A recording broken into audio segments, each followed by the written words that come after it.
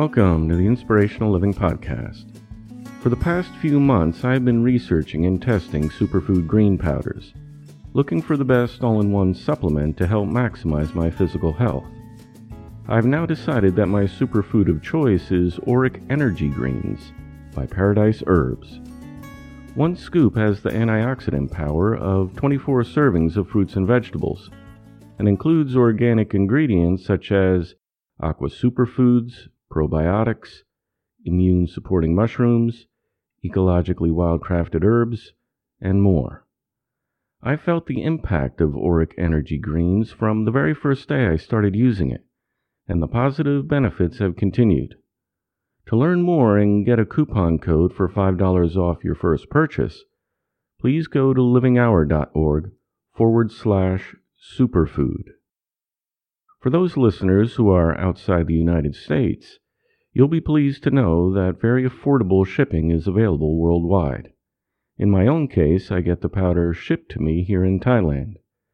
So if your current diet could use a powerful boost of healing nutrition, visit livinghour.org/superfood. Now on to today's reading, which was edited and adapted from the book A Guide to Health by Mahatma Gandhi, published in 1921.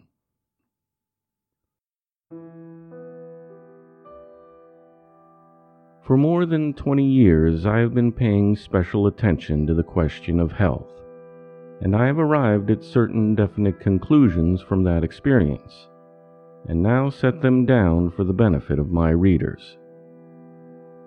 As the familiar saying goes, prevention is better than cure. It is far easier and safer to prevent illness by the observance of the laws of health than to set about curing an illness which has been brought on by our own ignorance and carelessness. Hence it is the duty of all thoughtful people to understand aright the laws of health. As Milton says, the mind can make a hell of heaven or a heaven of hell. So heaven is not somewhere above the clouds, nor hell somewhere underneath the earth. The same idea is expressed in the Sanskrit saying that humankind's captivity or freedom is dependent on the state of our mind. From this it follows that whether you are healthy or unhealthy depends on you. Illness is the result not only of our actions, but also of our thoughts. As has been said by a famous doctor, more people die for fear of diseases like smallpox, cholera, and plague than out of those diseases themselves. Ignorance is one of the root causes of disease. Very often we get bewildered at the most ordinary diseases out of sheer ignorance, and in our anxiety to get better, we simply make matters worse. Our ignorance of the most elementary laws of health leads us to adopt wrong remedies or drives us into the hands of absolute quacks. How strange, and yet how true it is, that we know much less about things near at hand than things at a distance. We take so much trouble to learn the names of stars and constellations, while we hardly think it worthwhile to know the things that are in our own homes and neighborhoods. We never care a jot for the splendid pageantry of nature before our very eyes, while we are so anxious to witness the puerile escapades of popular culture. And in the same way, we are not ashamed to be ignorant of the structure of our body, of the way in which the bones and muscles grow, how the blood circulates and is rendered impure, how we are affected by evil thoughts and passions, how our minds travel over illimitable spaces and times while the body is at rest, and so on. There is nothing so closely connected with us as our body, but there is also nothing perhaps of which our ignorance is so profound, or our indifference so complete. It is the duty of every one of us to get over this indifference. Everyone should regard it their bounden duty to know something of the fundamental facts concerning their body.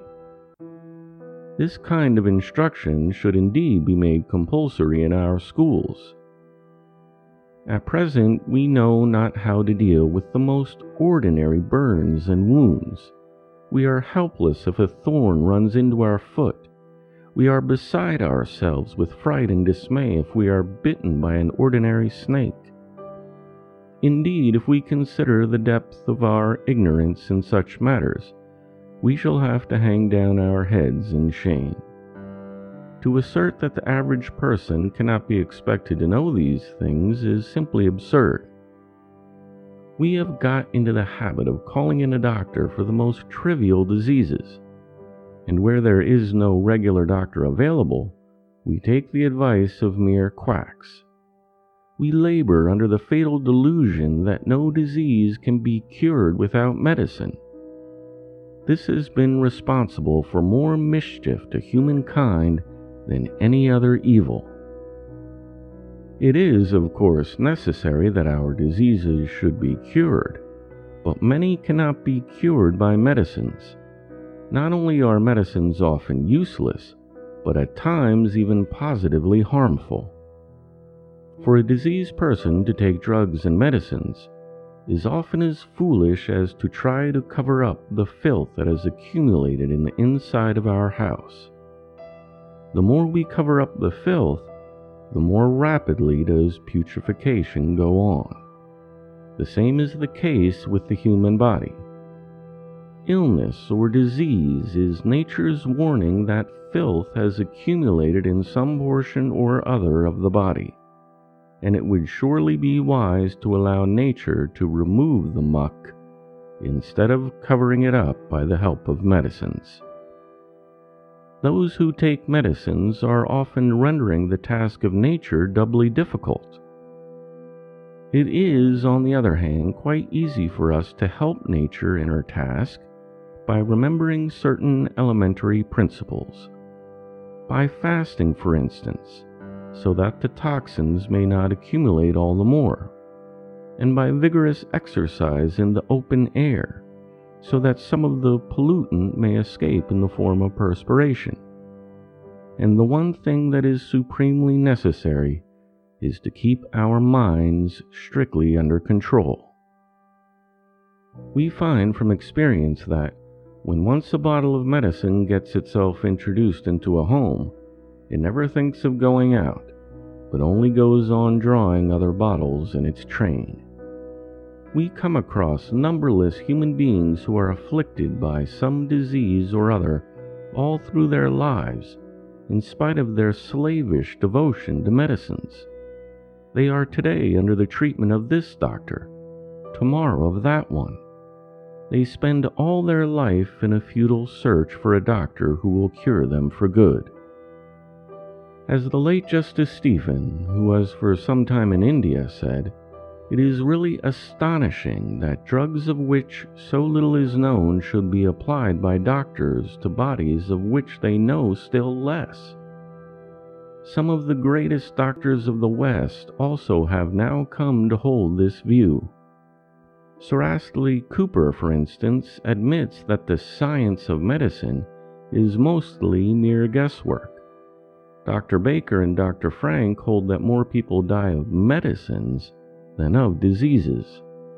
And Dr. Mason Good even goes to the extent of saying that more people have fallen victims to medicine than to war, famine, and pestilence combined. It is also a matter of experience that diseases increase in proportion to the increase in the number of doctors in a particular place. The demand for drugs has become so widespread that even the meanest papers and magazines are sure of getting advertisements for quack medicines, if of nothing else. We will, therefore, assure our readers that in many cases there is absolutely no necessity for them to seek the aid of doctors. To those who find it difficult breaking their addiction to doctors and medicines, we will say, as far as possible, possess your souls in patience, and do not trouble the doctors. In case you are forced at length to call in the aid of a doctor, be sure to get a good one. Then follow their directions strictly, and do not call in another doctor unless the situation is serious. But remember, above all, that the curing of your disease does not rest ultimately in the hands of any doctor. Ordinarily, a person is considered healthy if they eat well and move about and do not resort to a doctor. But a little thought will convince us that this idea is wrong. There are many cases of people being diseased in spite of their eating well and freely moving about. They are under the delusion that they are healthy simply because they are too indifferent to think about the matter.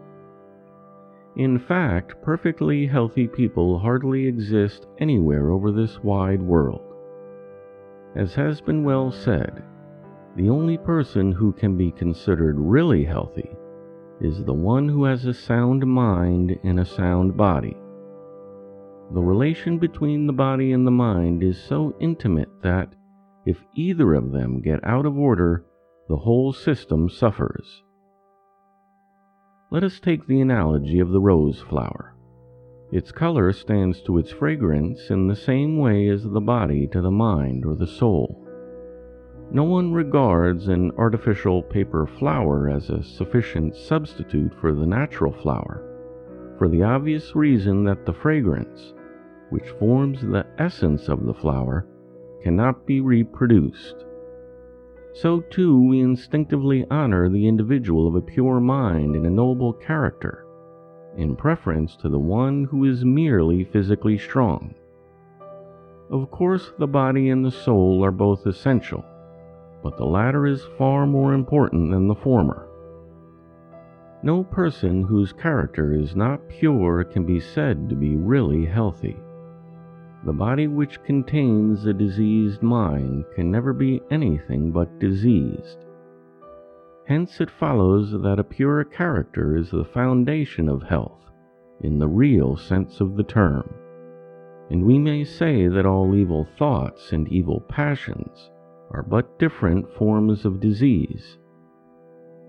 Thus considered, we may conclude that that individual alone is perfectly healthy whose body is well formed, whose teeth as well as eyes and ears are in good condition, whose nose is clean, whose skin exudes perspiration freely and without any bad smell, whose mouth is also free from bad smells, whose hands and legs perform their duty properly, who is neither too fat nor too thin, and whose mind and senses are constantly under their control.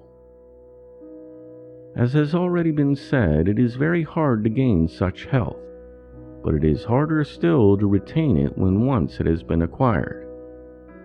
The chief reason why many of us are not truly healthy is that our parents were not. An eminent writer has said that if the parents are in perfectly good condition, their children would certainly be superior to them in all respects. A perfectly healthy individual has no reason to fear death. Our terrible fear of death shows that we are far from being so healthy. It is, however, the clear duty of all of us to strive for perfect health. The world is compounded of the 5 elements: earth, water, air, fire, and ether. So too is our body. It is sort of a miniature world.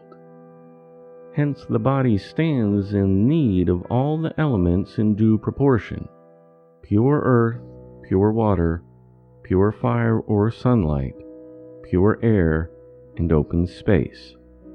When any one of these falls short of its due proportion, illness is caused in the body. On the circulation of the blood depends all activities of the body. It is the blood that provides nourishment to the body. The chief agency for keeping the blood pure is the air. Indeed, of the three things that are indispensable for the subsistence of man and woman, namely air, water, and food, it is air that is the most important. Hence it is that God has created it in such large quantities as to make it available to all of us for nothing. The oxygen of the air which we inhale purifies our blood and is assimilated into it, while the nitrogen absorbs the poisonous matter and is breathed out. This process goes on incessantly throughout our lives. Thus, one of the most important things you can do to maintain your health is to get out in nature, take long walks, and breathe deeply the fresh air.